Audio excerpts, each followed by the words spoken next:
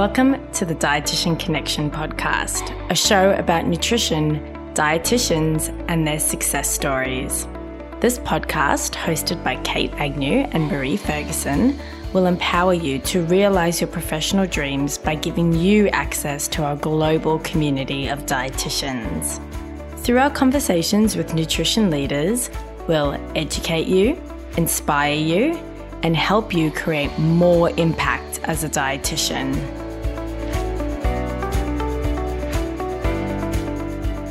Welcome to the Dietitian Connection podcast. My name is Kate Agnew. I'm the Marketing and Communications Director at Dietitian Connection. And today we're talking to Alice Zaslavsky, who has been described as a force of nature by Nigella Lawson. And I couldn't agree more. Alice, aka Alice in Frames, is an author, chef, teacher, and food literacy advocate. She's the culinary correspondent for the ABC, which basically got me through meals during lockdown. Founder and creator of Phenomenom, former MasterChef contestant and television host, food judge, creator of the family-friendly podcast, Nomcast, and her latest book, In Praise of Veg, hits shelves very soon. So Alice, welcome to the show. Thank you so much for being here. Thank you, Kate, for that intro. I'm really, I'm rapt to be here and chatting to your people. You have the best job titles I've ever come across, and I know you worked really hard for them, but they are just awesome. I'm so jealous. Yeah, I mean, I think if you only get one life, so better make it worthwhile. And everything that I do, I guess it's a bit of a working hard or hardly working situation. And some of them I just made up, and the more you say it, the more it just sticks. I love it. I'm seriously so jealous. But I'm actually really in awe of what you're doing as well, Alice. Let's say raising the profile of vegetables and your commitment to teaching kids about food history, and of course, food literacy. Like, I'm really excited to dive into that during this podcast. Me so too. Exciting. Okay, so let's go back. Nigella Lawson describes you as a force of nature, which is very well said. So tell me a bit about your story and about what seems to be a very colourful career so far. Well, you can only imagine my surprise at that. When I got that back from the publisher, I just got an email with like lots of exclamation marks saying, "This is what Nigella said about you," and I just about fell to the floor. I was so surprised and flattered. But I guess how would I describe my story and why it's a bit of a force? I think I've always in my life thought about everything propelling forward and everything that I do being purposeful and meaningful. Even if it's taking a day off, that's purposeful and meaningful, So my life's history is that we are from the former Soviet Union, from Georgia, in the former USSR, and I came to Australia as a kid, and coming to a country of abundance, and particularly coming from a family that loved food, we absolutely embraced everything that the Australian food culture had to offer. I will never forget the first time that I realised how to eat with chopsticks. I was so proud of myself, eating tropical fruit coming from Eastern Europe. That's always exciting. And I'm still excited when I find a new ingredient to try. There's a new apple variety that's got a red flesh that's super cool. There are so many melons. There's an amazing melon that I tasted at Hort Connections, which is the big sort of horticulture conference, called the Piel de Sapo, which is like an alligator skin melon, or Santa Claus melon, otherwise known, I think, in the States. I've never heard of that before. It's so cool. So, and I love, first of all, I love tasting it, but second of all, I love telling other people about it. So when you do come across a Piel de Sapo, what you need to know, and I found this out from the actual seed, the breeder, I suppose, of this melon, is that you look at the base of it and you look for the sort of other colour sort of stem point, and it needs to be the size of a $2 coin, and that's when you know that it's ripe. So, for Americans, it's got to be like the size of, pretty, like a quarter. Yeah, nice. So make sure that it's that size, and then you'll know that you've got a ripe melon. So look, I digress. I could talk about that all day. But where I found myself in my career was that I was a teacher, and I was teaching. I was the head of humanities, so teaching history and geography, and I was also teaching English. And I was also finding opportunities to teach about food, firstly because I love food, but also because I found that for the students, they would always engage more with the subject matter, whether it was the plague or ancient Egypt, or process writing, if it was through the lens of food, because we all eat, right? And we all want to find delicious food, and we're all curious, even like when something grosses us out, we want to know more about that even. So the more that I did it, though, the more I realized that there was an opportunity to make it a bigger thing. So I pitched an elective to my heads of school that was a food and culture elective, and they said, that's a really great idea, but you're an English teacher, hums, you're not a food science teacher, you don't have the skills, and we don't think you'll get the numbers. So I said, I'll show you. Maybe this is where the force challenge of nature accepted. Comes in. Challenge accepted. That's right. So I went off and did a chef at home course at William Angus every weekend. It's sort of like an amateur course taught by a Michelin star chef, Walter Trupp. And he, between him and all the other research that I was doing, I just got absolutely obsessed, even more than I was. And at the end of that course, they were holding auditions. We were packing up, and they were holding auditions for MasterChef. And I figured, okay, well, I've got the skills now, and if I want the numbers, all I need to do is be on TV for an episode. My kids will see me, and then I'll come back, and they'll all want to do my elective. So it really was very purely that. And I went for longer than an episode. I left just before finals week. I got an immunity pin, did pretty well on my stint on MasterChef almost a decade ago. And when I came off the show, I had opportunities and people sort of knocking down my door, offering me work experience in restaurants. I did a little stage at Attica, which is one of the top restaurants in Australia, one of the most recognised in the world, I'd say, in Australia. I went to the Lake House at Daylesford and spent some time with one of my favourite people, Alla Wolftasker, who's, again, another incredible chef here in Australia.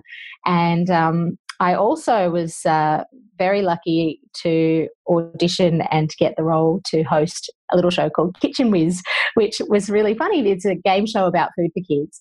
And I watched it when I was teaching because they were 5 seasons in. And I remember watching it and thinking, I could do that. Like, that looks really fun. I could do that.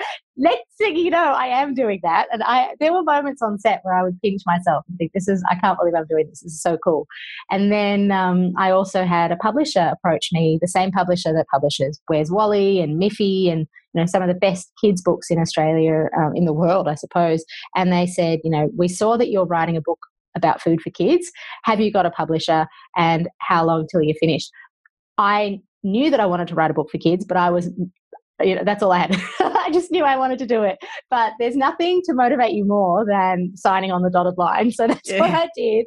And Alice's Food A to Z was born. And then from that, I had many opportunities to visit kids at school and find connections again through food. I also, on the adult side, because I do think, and this is something that I really want to kind of stress early on, I think it's really important that we engage the whole family. So when I talk to kids about food, I need to be able to talk to them through their parents, and I need to talk to their parents through the kids as well. So everything that I do is very much through the teacher's lens, but there's nothing that can motivate learning like learning together. So, in terms of my work with adults, I was the food editor at Melbourne's premier lifestyle glossy. So I was a restaurant critic, I suppose, and writing about food every week in that capacity. And then I was found myself with an opportunity to create my food and culture elective. To put it in simple terms, I was asked the question by the growers of vegetables in Australia. It's Hort Innovation is the organisation. They're the not-for-profit research and development organisation that represent growers. And they said to me, what would you do to make vegetables cool for kids? And I knew that, firstly, it is possible. I think vegetables are super cool. I just think that they've had a bad rap. And it's time for that to stop. But second of all, this is the best place to encourage new ideas and have spongy learning come back is still in the classroom. So let's create something for the classroom that's meaningful for students, valuable for teachers, and just plain cool. And that's where Phenomenon was born. And I've heard you tell the story as well about your food history classes where you had a spit roast going and whatnot. How cool! I wish you were my teacher way back when. I love that. That's still one of the biggest compliments that people can give me. And yeah, I think that the best teachers are the ones that have fun with what they do and still are learning. So for me, when I was teaching history and when I was in charge of the humanities budget, I took full advantage of that. So we had these feasts. It was funny because the former head of humanities who left just before I took the position on, he kept saying, because we had these sort of ancient days and medieval days, and he kept saying, I wish that I could do something like a feast and, maybe have like a spit roast. And I took it to heart and I was like, well, why don't you? So literally. And I had my then boyfriend, now husband, he would come to the school first thing in the morning to set up the coals and, get this big. So we had a pig on a spit for medieval day, and I was all dressed up in my big medieval clothing, medieval gown, exactly. And then for Ancients Day, I was dressed as Cleopatra, and I had a big lamb on a spit. So it was different protein, but it could have easily been pumpkins. We could have put other put a veg on the spit, and that was really, really fun. And again, when I catch up with students when they sort of message me on various social media to say, I remember you and I still think about memories from school, it's those memories that they remember, right? It's not that time that you taught me, I didn't, but look, that's not that time that you taught me calculus, right? It's that food is evocative and it sticks. So let's take that as an opportunity and it's not just the food memory that sticks, but it's the learning around that memory that sticks too, right? So they'll remember the diet of ancient Egyptians forever. Yeah, well, I think it's pretty spectacular that you inspired a lot of kids during your teaching days, and now you're able to take that to a whole new level and reach far more children through Phenomenon. And then also us adults, we love what you're doing for veg. Dietitians particularly love what you're doing for vegetables. So that's really exciting, Alice. Thank you. Okay, we have to talk about your latest book, In Praise of Veg. Tell me about the book. What was the inspiration for writing it?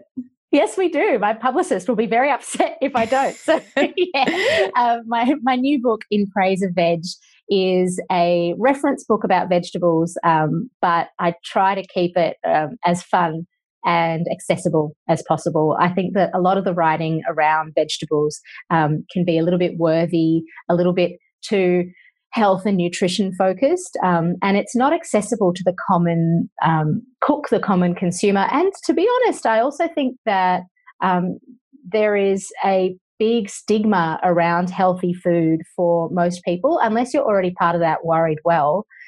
If somebody says to you, hey, have a try of this healthy smoothie, straight away the expectation of flavour goes down. And that's not just empirical knowledge, that is research.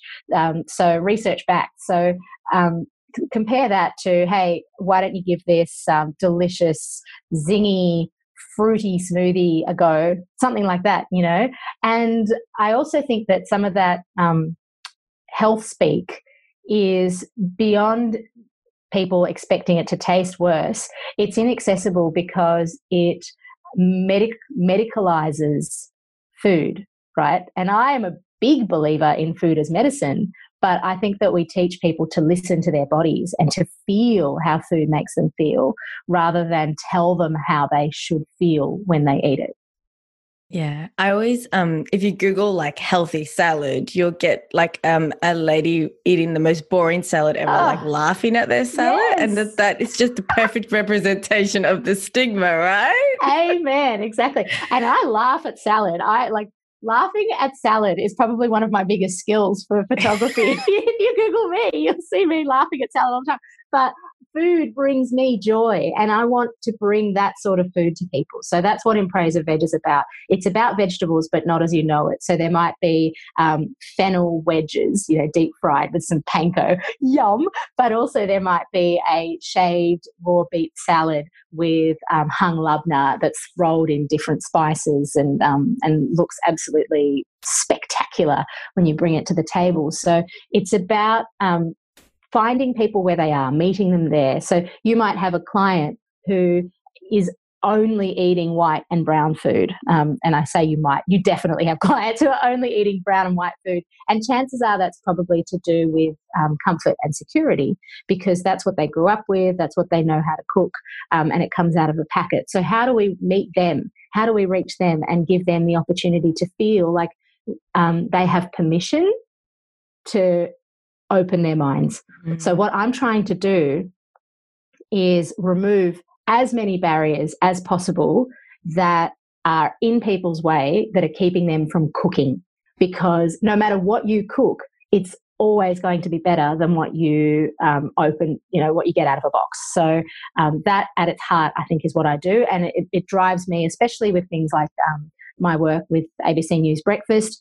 The recipes that I put out for that platform certainly are very much of the mind that the people that are watching that television program are there are definitely going to be foodies, but the people that I want to encourage to cook those recipes are the ones that have never baked or have 3 things that they cook every week. I want them to be permitted to permit themselves to try something else. And in doing so, they might say, hey, that was easier than I thought. Maybe I can do that more often, or et cetera, et cetera. So, I'm definitely up on my soapbox about that. But I think that we, as the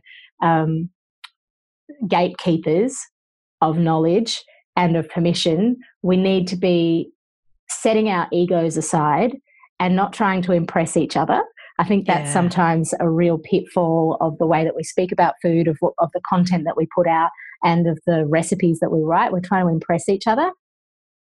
Fob that right off. Let's bring people in. Let's make it easier for them. Yeah, we talk a lot about that a lot as dietitians with the science. Like, you have to peel it back for someone that doesn't have the science background, and it's actually a skill.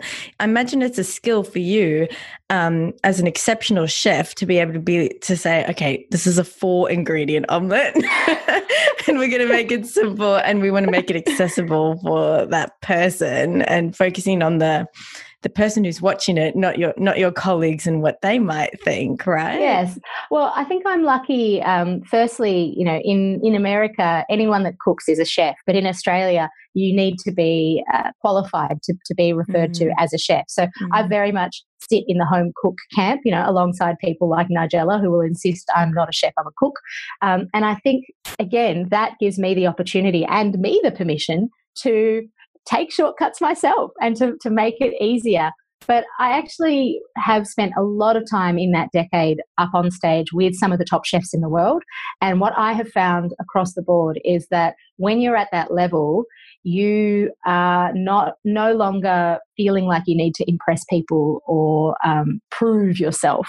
So simplicity is probably one of the hardest things, right? So, take 2 of those ingredients out of that omelette, you can make a 2-ingredient omelette, and it's going to be delicious because you're using marinated goat's cheese. That's exactly right. You're using marinated goat's cheese and eggs, and you're using the oil from the goat's cheese as your fat, and then you're, scrambling your eggs in there, or if you want to do scrambled eggs with the feta, yum.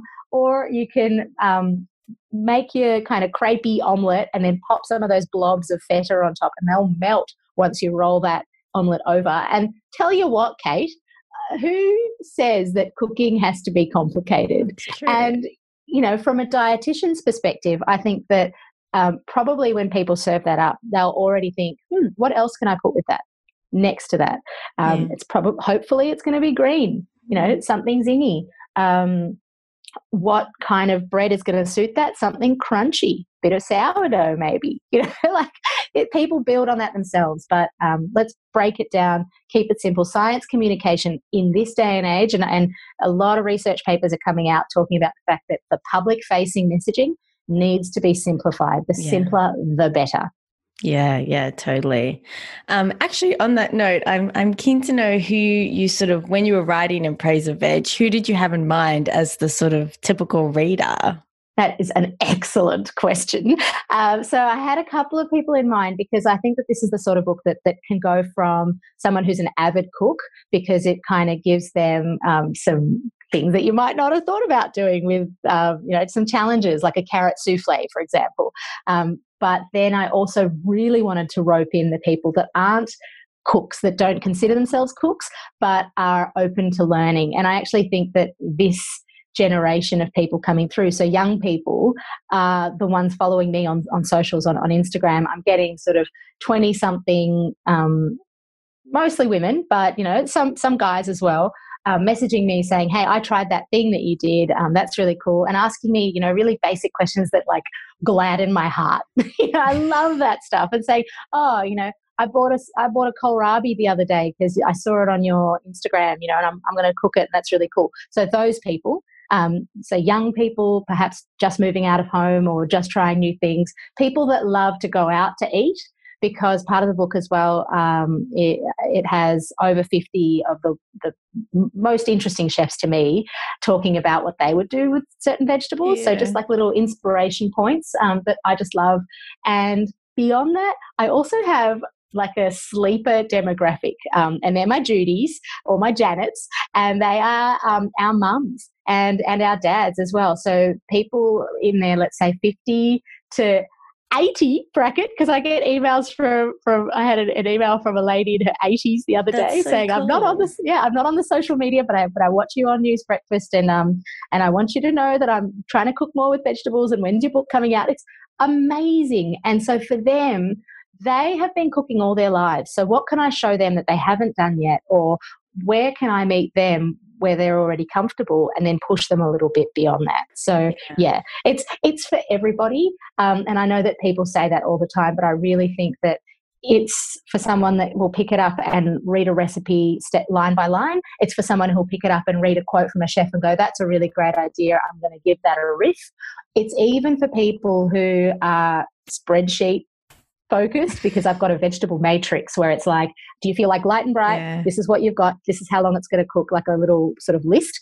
I love those pages because I find myself referencing that. It's pretty good. I'm pretty excited about it. Yeah, it was a lot of work, but I'm really glad that I did it, because now I'm already going into my Dropbox. Like, I can't wait for the hard copy, because I'm going into my Dropbox to access that matrix, because I can't remember how long to cook stuff for. But it's like, oh yeah, that's how I do it. that is such a genius idea. It's really cool, the food matrix part of the book. Yeah. Well, the way that I envisage that is hopefully merching that and turning it into like a fridge magnet or something. But I will not be bothered if you go and photocopy it and stick it up on your fridge.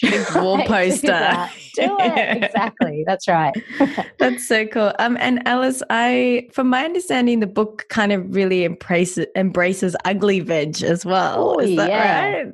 Definitely. We were very much guided by the produce that we had. So we shot in Sydney. Sift Produce were very much suppliers for us of some incredible, beautiful, real-looking veg, but also the illustration. So it's fully illustrated by the same illustrator that did Phenomenon. And her brief for this was to really make the veg look alive, give it texture, give it life. And vegetables that are alive aren't the prettiest. They've got the gnarly bits. They've got the vibration to them that's still from the soil. And I think that hopefully that's what comes through for me in the illustrations. They're really vibrant and alive. I think a lot of chefs, food security advocates, dietitians will really appreciate that part of the book. That's cool. Yeah, I guess I didn't... I did maybe a little bit, but to hear it in those terms, that's really cool as well. Yeah, I agree. Yeah. Especially in this time where we're talking about food insecurity is actually becoming an issue for a lot of families, right? Yes, absolutely. Yeah. Yes, and the fetishization of perfect food, right, only makes it more inaccessible for people who can't afford that sort of food. And my family included, when we first came to Australia, we had absolutely nothing. We came from, mum and dad had to leave everything behind.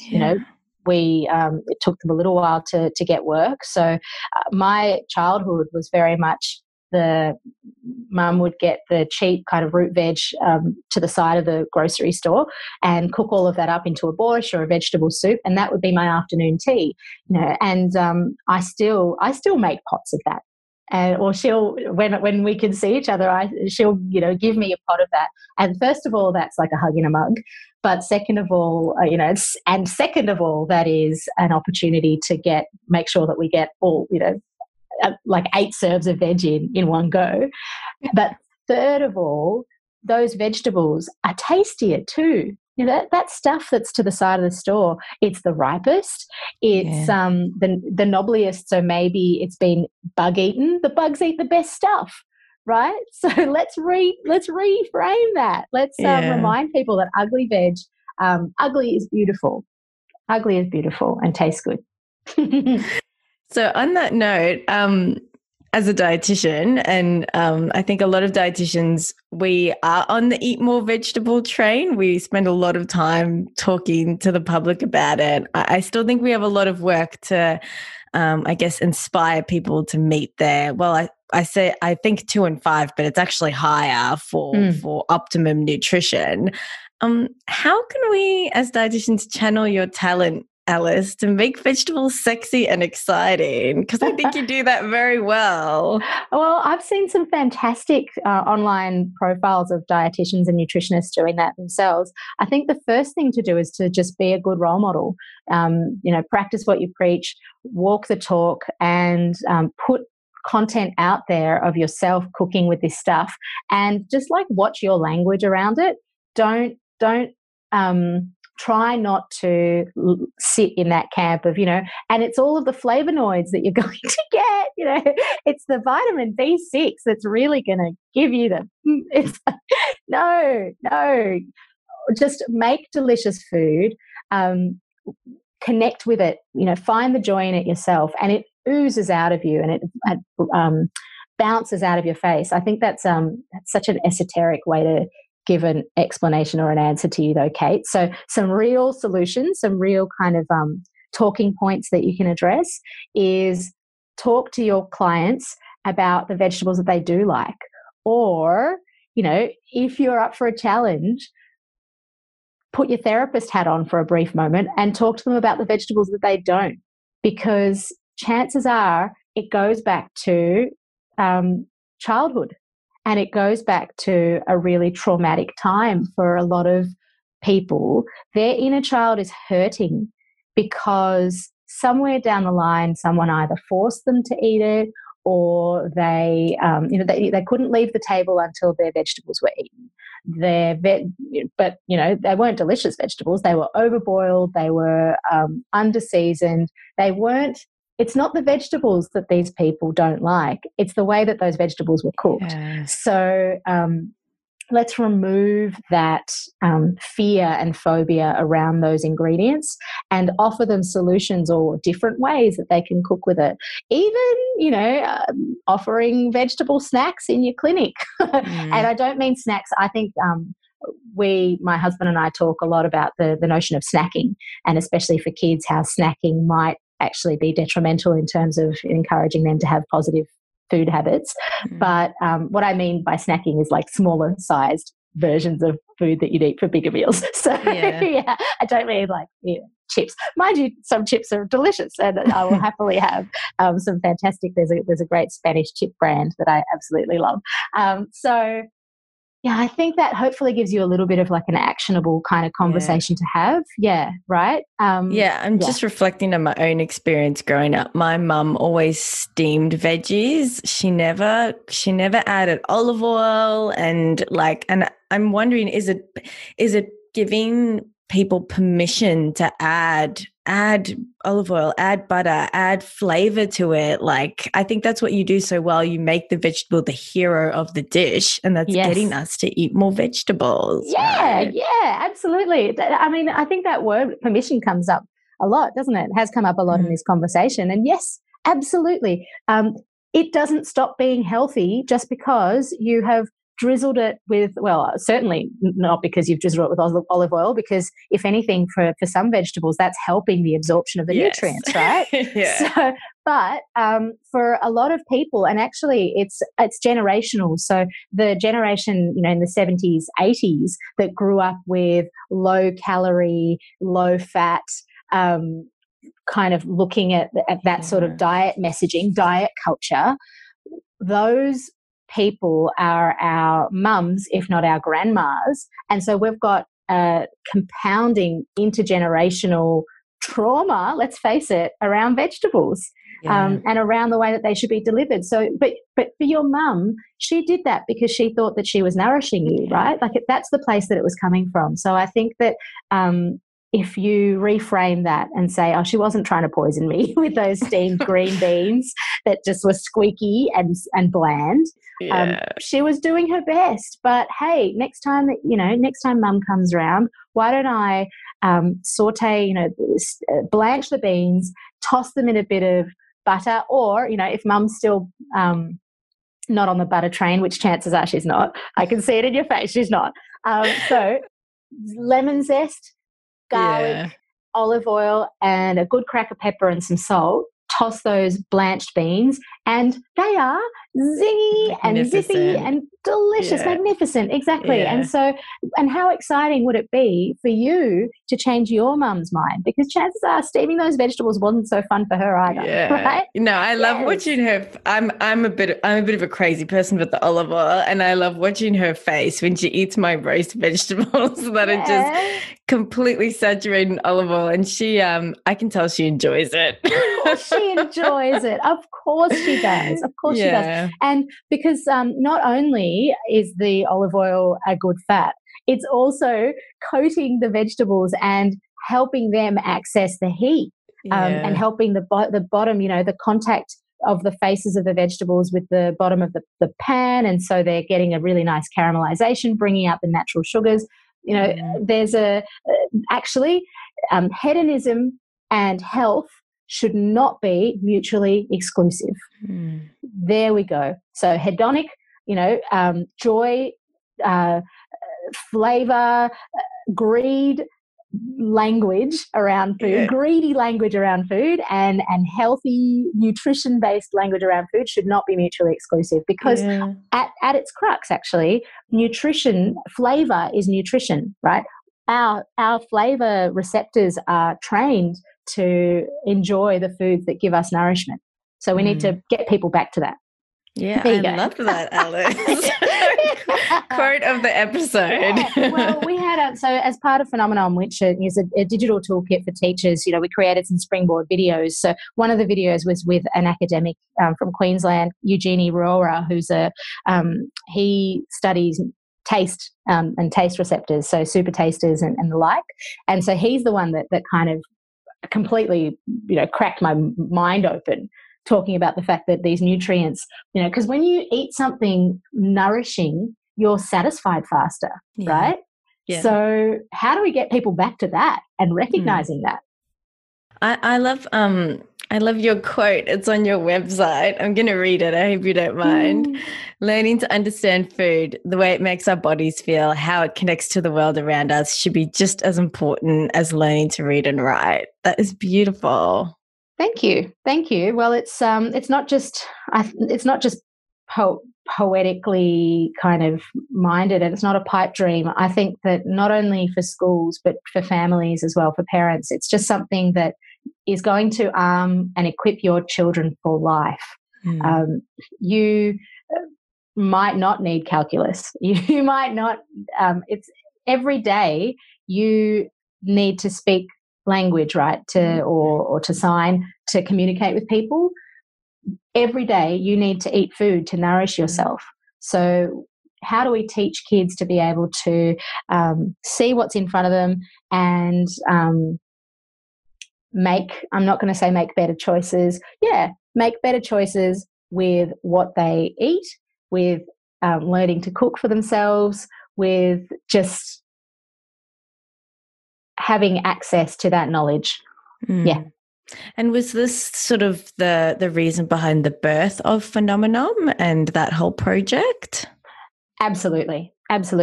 Phenomenon really is the realization of that food and culture elective. But I think that people get caught because they see that it's a food literacy tool and they think that it's just for food science teachers or just for home economics teachers. Phenomenon is a tool for teachers of every subject. So for an English teacher, for a maths teacher, for a science teacher, for an art teacher, to engage with their students through the lens of food. And we've already talked about the fact that kids are already more engaged when food is the topic. The food literacy is the bonus that comes through. So if we can make food literacy an interdisciplinary, cross-curriculum priority, make it as important a consideration as studying for NAPLAN, which, you know, for our overseas visitors and listeners, it's the numeracy and literacy test that kids study for. And stress over as rote well. learning and stress over. Why? When is it necessary for you to be able to write an essay? Maybe for some people, maybe if you're going to be a journalist or if you're going to have to write a letter to an employer, that's a good skill to have. But isn't it just as important, if not more important, that you learn to nourish yourself? Totally. Yeah. Yes. I'm not sure you could make a stronger point than that. We eat every day and it's important.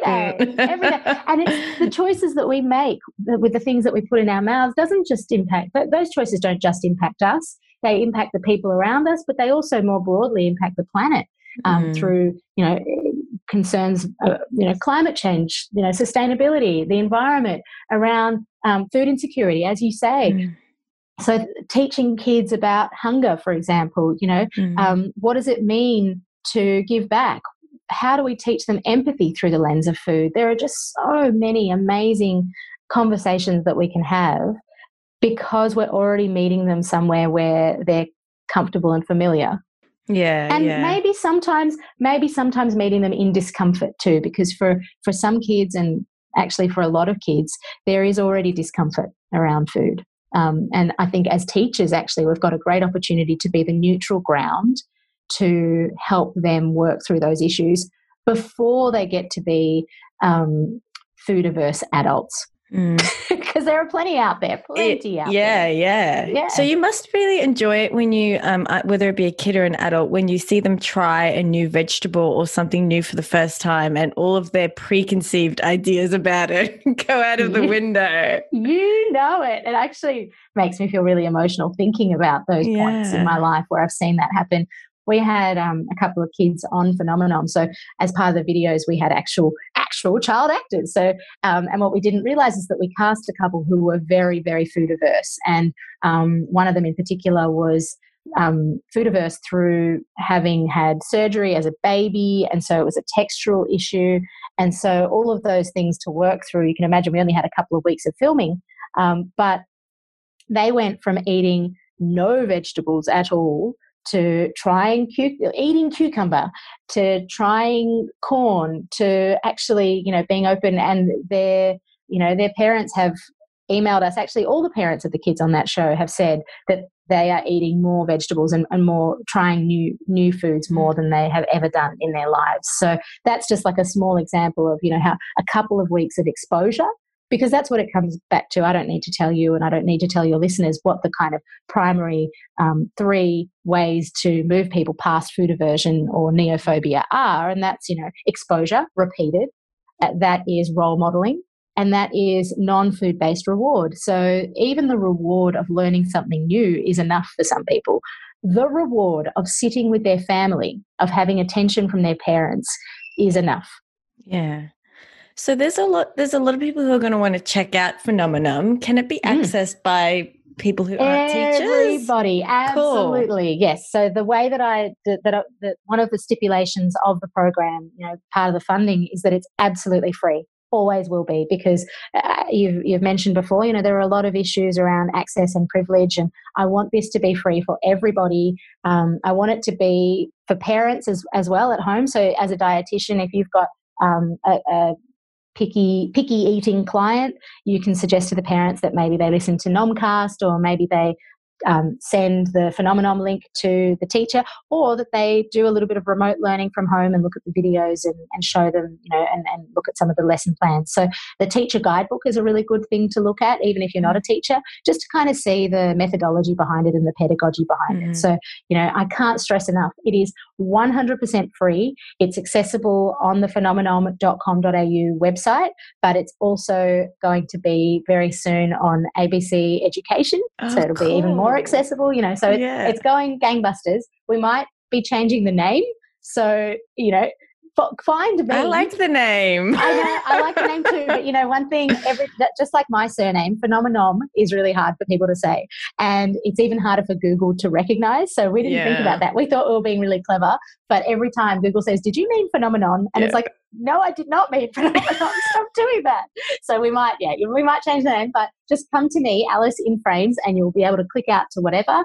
And I really do hope that everybody checks it out. And it's my gift to the world. And it's not just me. At its peak, we had upwards of 60 people working on this project, across development, production, curriculum. We've got an incredible curriculum specialist who works across, she helped Curriculum Align the Kitchen Garden Foundation program. So she's done the same for us, and we're continuing it. So actually, I should tell you, very excitingly, we have some more episodes coming out. So we've got a webisode coming out, and we've got some more Nomcast episodes coming out, and it's all around food and mood.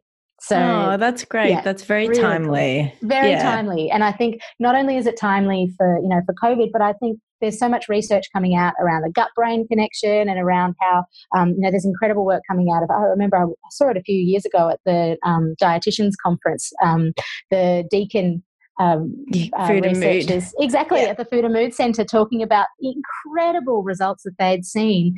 So the thing that I'm most excited about is the access that I have to so many different facets of this food landscape and this food media landscape. And in my mind, what I can do is I can start to put the pieces together like a little jigsaw in my mind. And then how amazing that I have this platform that I'm afforded, that I can actually communicate that information and that knowledge. So just good times ahead. Yes. And I have to say as well, so your podcast, it's Nomcast, right? Nomcast, yeah. That's right. I love listening to your voice. You have such a delicious voice on the podcast. Thanks. That's and it's so really good. I'm so glad. And it's really fascinating because you dive into a lot of food history on the podcast, don't you? Yes. As a history teacher, I was never not going to do that. Again, it's applying the methodology of exposure, which doesn't necessarily have to be hand to mouth. Exposure can just be learning more about something to the point where you're curious enough to try it for yourself. We'll put the links to Phenomenon and Nomcast in our show notes as well, so dietitians can check that out. That's awesome. Great.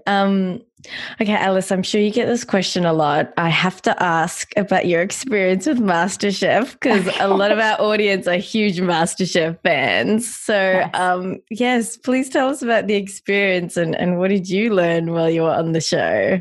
Well, what did I learn? So MasterChef for me was very much, I learned a lot about myself. I certainly learned a lot about cooking, but I also learned about myself and what my kind of priorities are in my life, because one of the things that you don't really think about is how much you're shaped by the people surrounding you. And you're the product of, what do they say, the 5 people that you spend the most time with, right? So at that time, I was, believe it or not, I was CrossFitting every day. I was a hashtag clean eating. I was like the picture of health, like beaming out of me. I remember just before I went on MasterChef for my birthday, my year 8 girls got themselves an ice cream cake and got me a tub of yogurt. Like I was a health freak, and so they on the show they cast you as an archetype, I suppose, or as a demographic. So I was that person, and then I was surrounded by 23 people that were as different to me as possible, because that's what casting does, right? But the difference with MasterChef is that then you are, like Big Brother, locked in a house for months. So this was a sort of 6-7 month process. And so in that time, I'm a morning person. So I'd get up in the morning and I'd be like, hey, life, it's great. And there would be people that were just like, can you just not talk? Can you just shut up? And or I'd be cooking my weird stuff. There were people that I connected with, in the stuff that they were cooking. But also, I think, so what it did, I'll tell you what it did, is that it buffed out some of my edges, and it took me to my edge in order for me to find my center, which is invaluable because it gave me the strongest sense of who I am and what I stand for. And so, I no longer CrossFit every day, and I no longer hashtag clean eat. Like I had a blog. I had a practically paleo blog. This was like over like. And you've realized you don't need that in your life anymore. I don't need that in my life. No, I don't need that kind of regiment or restriction. So I think that, but in having that experience, I am much more able to empathize with people that are coming from that place. And that's cool, there's no way that I could possibly hashtag clean eat and be a restaurant critic. It's like actually impossible. And I have to say, I never felt better.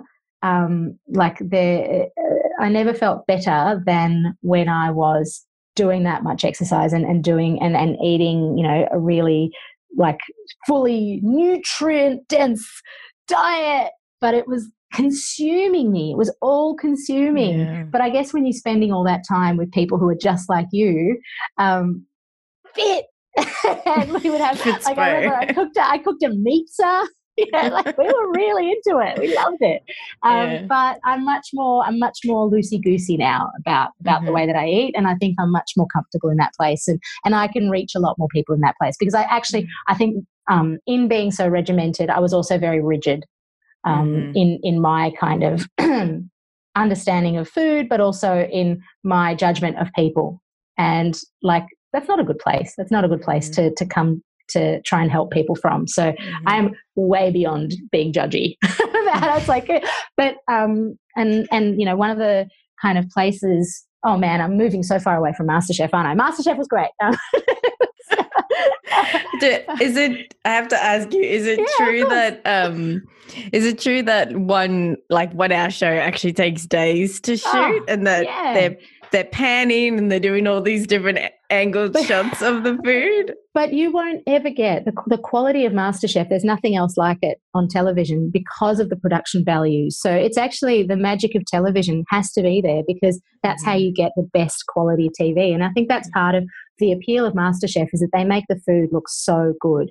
And the only way that can happen, so you've got two choices, right? I've shot enough TV shows to know this, right? You've got two choices. You can either eat the food fresh or you can shoot the food fresh. You can't do both. Yes. So the reason, there's a very good reason why the food that you see the judges taste in those tastings is cold, and that's because it's had to be filmed while it was beautiful and glossy and hot, and then it's had to sit around until they reset the cameras and do all those various things. And so, of course, they're tasting it cold, but they've already tasted it fresh, because if you're smart enough, then you've made a second dish for them to taste off camera for when they're walking around, or they've tasted all of the elements. They already kind of have an idea of what you are presenting to them. So that's just part of the magic of that show. But it kind of teaches you to cook in a different way. And I think that actually one thing that was thrown into stark relief for me with this season of MasterChef is that I don't think that we necessarily should be encouraging Australians or anyone, the show is watched and beloved by so many people in the world, to be just using the tiniest bit of carrot, or it's not. I think that it's time to, and they did this with certain challenges, but it's time to rethink the aspirational element of programs like that. So, what are we trying to say to the general public, and particularly kids, because kids love watching programs like that? How do we encourage people to think about food waste, to think about ugly food, to think about family food through programs like that? So did you think that maybe you were able to refine your style and your in a way, your branding as a cook and an author through that experience.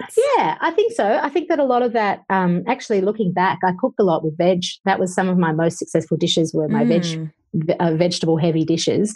But it was also the time that I spent with people in the house learning from them. There was one cook in particular, Deb, who was, she had an amazing way with lemon and fennel and Mediterranean flavors. Yeah, olive oil. You would have loved Deb. So she taught me to, for example, pour boiling water over prunes and spices, and overnight you have softened prunes to put onto your porridge that are like sweet and delicious. I think that's something that I'll always think of when I cook that. Is Deb. Okay, so Alice, what is the funniest or weirdest thing or best moment that has happened to you in your career? It sounds like you've had lots of really incredible moments. Oh, man. I think some of the most incredible, most kind of like pinch me moments have been in one place in particular, and that's Margaret River in Western Australia. There's a food festival that happens there called Gourmet Escape, and it brings together some of the best chefs in the world. And I, over my sort of 5-6 years of doing it, have had just the most hilarious, interesting, exciting experiences with top Michelin star chefs, with celebrity chefs, and home what would you call them, house names, like household names, yeah. Like Rick Stein, like Nigella, like Heston. And it's kind of like a conference for our side. So everyone's kind of sharing ideas and experiences. And I'm trying to think of one particular funny moment. I don't know whether it be, playing table tennis with Heston, or whether it be dancing up a storm with Nigella, or, whether it be, there was one event actually, Nick and I didn't have anything on that night. Nick and I were just sort of napping in the afternoon after frolicking on the beach. And I got a phone call saying one of the presenters is not well. Can you be ready in 20 minutes? Rick Stein doesn't have a host for this evening for his dinner. And I was like, yes, shot bolt upright, got changed, got dressed. And that was one of the most magical evenings of reflection. And it was a dinner with Rick and his son, Jack Stein. And the people that were lucky enough to get that, that dinner sold out instantly, obviously. And I was able to get some incredible kind of stories through Rick and learn some incredible stuff and sit next to him and chat to him about fish. And that's someone, the people at the top at that level are still learning. They don't think that they're finished, right? So he was, always had an ear out to, tell me more about scampi or whatever it is. So that was really cool as well. Yeah. Okay, you have to tell us about your food superpower, because I think dietitians will be very impressed. Yeah. Well, my food. Do you know my food superpower? I do. I listened to a couple of other interviews with you, but I'm going to leave it to you to describe. I love it. So I am a fruit whisperer and vegetable whisperer. So I can tell when a fruit or vegetable is ripe. And obviously that comes through knowledge, but it also is an innate. I have a really strong sense of smell. Both Nick and I, we had our genomic wellness profiles mapped and tested, and we're both super tasters. So, our daughter's very much a super taster, but in doing that, my olfactory system is honed to sniffing out the best fruit and veg. So, and I can so on MasterChef, there was a challenge where I needed to pick capsicum out of a bag to be on a team, and they had red, green and yellow capsicums.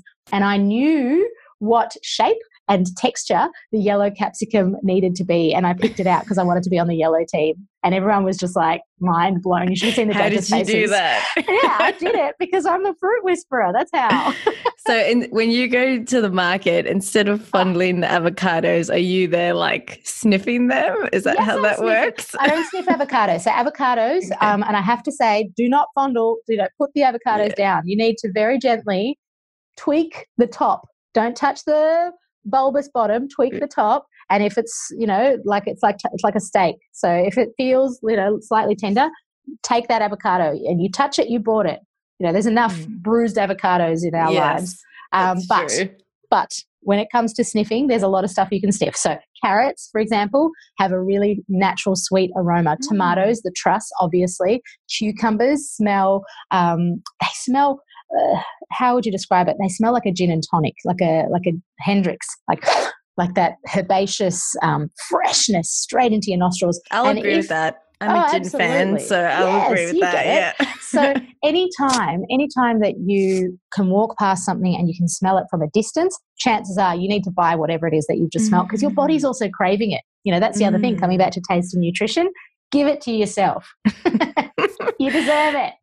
I have a sneaky suspicion dietitians are really going to enjoy those hacks, particularly the avocado one, because I think we're all annoyed at the excessive fondling happening. Put it down. Put the avocado down. I give people side eye when I see them doing it. Yeah. I've got a whole article about it. You should link to that article. It's a broadsheet article. I'd love to. Do it. Yeah. Avocado do's and don'ts. Oh, cool. Very good. Yes. Very handy. Very. Yeah. Pun intended. So, Alice, it sounds like you've had a lot of incredible experiences in your career. Yes. What's next for you? Good question. Well, I had a TV show greenlit that has had to be shelved because it was literally visiting people in their homes to help them, a bit like, you know, like a super nanny vibe with food. So that's cool. So some more TV stuff, definitely. I'm already thinking about book 2. Book 3, I should say, but book 2 for grown-ups. And I want it to be something around how you might like to what else you can do with what you've cooked, I suppose, is a good way to describe it. You know, the sort of food that I cook on my socials, where it's one thing today and then it's another thing tomorrow. I think that's the future of cooking, really, because I get people messaging me all the time saying, can I freeze this? Can I put this in the fridge? What can I do with this tomorrow? We need to make food that is worth people's time. Spending more time with my family, that'll be great. So as part of writing the book, which was such an undertaking, when I committed to it, I didn't sort of think about what 500 pages looked like as like work. And I'm not a homework fan, so I'm pretty proud of myself that I managed it. But my husband looked after our now 16-month-old. You know, he was her primary carer. So we'd wake up in the morning, he would take her for a walk while I did my yoga, and then I would be at my desk, and the only time that I'd leave my desk was when she needed a feed. So to be like, you know, I'd be down deep in the hole writing, and then she'd be like, surface back sometimes up. Exactly, surface back up. Sometimes I'd feed her at the computer, like, but that's something that's very natural, I think, comes very naturally to me, because my mum wrote her PhD with my brother as a toddler on her lap. So it's just come from a long generation, a long line of women who just get it done. Yeah, well, that's very inspiring, because there's a lot of working women who have young children who listen to this podcast, and I'm sure they know very well what that feels like. The struggle is real, but it's also so rewarding. And I think I'm also driven by the fact that she sees that of me, and I hope that motivates her to, you know, aim to get the most out of her life too. She's a cutie. I was lucky enough to meet her a little earlier, and yes. Yeah. For most people, she's just the back of her head. So, yeah, you've got to see her face. So I actually got to meet her. I feel very lucky. Yeah. Hey, so the book, just remind us, that comes out on the 3rd of November. Is that right? It does. It does come out on the 3rd of November, but you can pre-order as well. So you can pre-order, and I think there might even be a discount, and you might even get a signed copy. So, yeah, check out. We can pop a link for everyone, but there's also, if you go to my socials at Alice in Frames, I've put the links everywhere, just splashed it everywhere, because it's been not only my own hard work, but it's been such an incredible team around the book, and I think that it's a book that is going to stand the test of time. It's going to be the sort of book that you want to gift people, not just for Christmas, but for their engagements, for weddings, for birthdays. So I can't wait to see what you cook out of it. And actually, having said that, I've created a recipe Rolodex on the In Praise of Veg Instagram. So it's just In Praise of Veg on Insta. And once people start sending me examples of what they've cooked from the book, I can put those up as part of the recipe Rolodex in the highlights and talk about, some of the things that people changed, some of the substitutions, so some of the kind of hacks that they've come across, some of the notes, just so that we can crowdsource cooking better. Yes, and that's the authentic part of it as well. I'm guessing you don't expect us to make it look like exactly how it looks in the book. It can be our own version. No way. And then the more shortcuts and hacks you take, the prouder of you I will be. Yeah, I love that. I love the cover, I have to say. I'm a very visual person and the cover is just beautiful. I know it's genius content inside it. The cover just is the cherry on the top for me. Yeah. Well, you can definitely judge this book by its cover. That's for sure. Well, congrats again, Alice, on the book. I'm so excited to get stuck into it, and I know a lot of dietitians will really embrace it, and the message of making veg the hero of our dish. Thank you, Kate. Thank you. That's the preach emoji that I just put out a million times. Yes. And whether you're vegetarian or veg curious, there are some dishes in this book that have a little bit of smoked trout or a little bit of bacon here and there. But the point is that there are always substitutions for people that want to go the full veg, and everybody can afford to eat more veg. Mm-hmm. Yeah, that's good. That's very timely right now as well, with sort of plant-based diets becoming 100%. Quite a trend, and just leaning into that message. Yeah. And so for our listeners, you need to follow Alice on Instagram. It's at Alice in Frames, and you do some awesome cooking videos, and most of them or some of them are in slow-mo, which I really appreciate. Because it's really fun seeing brock fly out of a pan in slow-mo. Yeah, I've got to say that sort of that's for the true food lovers, right? That sort of slow-mo content, that's true food porn for me. Watching something, an egg ooze out of its little pouch, or watching brock fly all over the cooktop. That's my special brand of Insta story, that's for sure. I love that. Awesome. I feel like we could talk for another hour, Alice. 100%. But we will wrap it up. Until next time, Kate. Yeah. It's been a pleasure. Thanks again. I have really enjoyed this morning. I'm in awe of the work that you've done. I'm in awe of your mission to make vegetables cool again. And I've just really enjoyed learning more about you and all your incredible journey that you've been on, and your stories. You're a great storyteller. Thank you. Thank you very much. That's very kind. Thanks, Alice. As you can probably tell, we are huge fans of Alice here at Dietitian Connection, and we're excited to give you the chance to win one of two prizes: a copy of In Praise of Veg and a 30-minute Zoom chat with Alice. Plus, the runner-up gets a copy of In Praise of Veg. To win, simply tell us in less than 25 words why you need In Praise of Veg in your book collection. Submit your responses on our Instagram post or within our Facebook group. The competition closes on the 30th of November 2020. You can see all the links and details in our show notes. Speaking of show notes, to get all of the links and resources we discussed through this episode, you can go to dietitianconnection.com/podcasts. And if you'd like to support the Dietitian Connection podcast, please leave a review for us and a rating on the Apple Podcast app. Tell us what you thought about this episode, what you learned, and share your guest requests for us to consider for future episodes. We really value hearing from you, and we really value your feedback. So please hit that review button. So that's it from me. Thank you again for listening, wherever in the world you're tuning in from. Take care.